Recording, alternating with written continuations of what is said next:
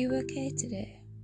Remember that not feeling okay is okay. Please share with me how you are. You can go over to Let Us Talk About It on Instagram and send me a message. You can send me a text message to my phone, or you can send me an email. I'm here. I'm listening. I'm not judging, and you have a safe space. Today, and today's topic is taking back the power. Because you have a power inside you, and I'm aware that some people don't understand what taking back the power means, or even understands that you have power. But that's okay, because I'm going to speak to you about it and let you know what you can do. So, for an example, if someone is confrontational with you and they are the kind of person that feels they need to get one up on you, even though that person says that they love you, just think about that. How can someone say that they love you and they care about you if they want to hurt you?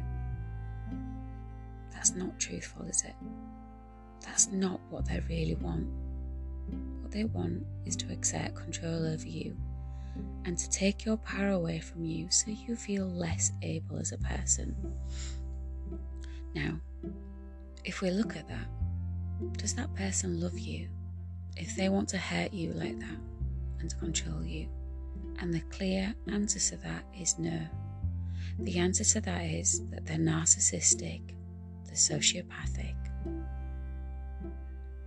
they're manipulative, and they're very dangerous for you, your emotions, and everyone around them, everyone new and everyone past. So, therapy taught me that you should, if someone makes you feel awkward, you should say, okay, well, please don't talk to me like that hurt me, and explain gently and calmly, without trying to hurt that person, as to why it hurt you. And that's okay. But the problem is with people who are like functional psychopaths, they don't want to listen to what you have to say. They will cut you off. I have been told that I didn't deserve to finish a sentence. That's someone trying to take my power. And that wasn't okay. And that I didn't deserve empathy or sympathy because I'd hurt them, apparently. But if you love someone, or you like someone, or you want a future with someone, you don't talk to that person like that. So, taking the power back is all about not allowing that person to get to you. Because in their eyes, them hurting you is them getting one up on you. And I have spoken about that on Instagram TV. I have a little, I suppose you could call it a channel there with different series on, and there is a video about taking your power back, so you can go look at that. And sometimes people need visuals rather than just a voice, and that's okay. That's why I'm trying to bring the podcast up to speed with everything that I've done so far, and then I will restart the videos with more content on different topics on how to deal with abuse, abusers, psychopaths, sociopaths, and narcissistic people, so we can all follow this path together and learn together and work as a team or individually, because that's okay too, on our own path to healing and recognising the signs of people that are toxic and unfortunately will never change. So we, as good people, need to move away from those people. Recover, because it is recovery, and find better and healthier ways to go about life without those people. So I read a really interesting article that I wanted to share with you, And if you're on the social media platform Facebook, you will understand this. So they have a like button. So if you see something that someone's written that you like, you can like it. So this is called the unlike button. And what you do is, if you have like a reoccurring thought that makes you feel anxious, it hurts you.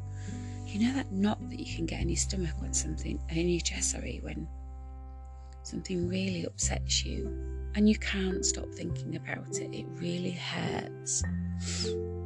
So if you're going into one of those moments, and for me, like, it can be a spiraling thing, So what you do is, if you're starting to think about that thing that upsets you,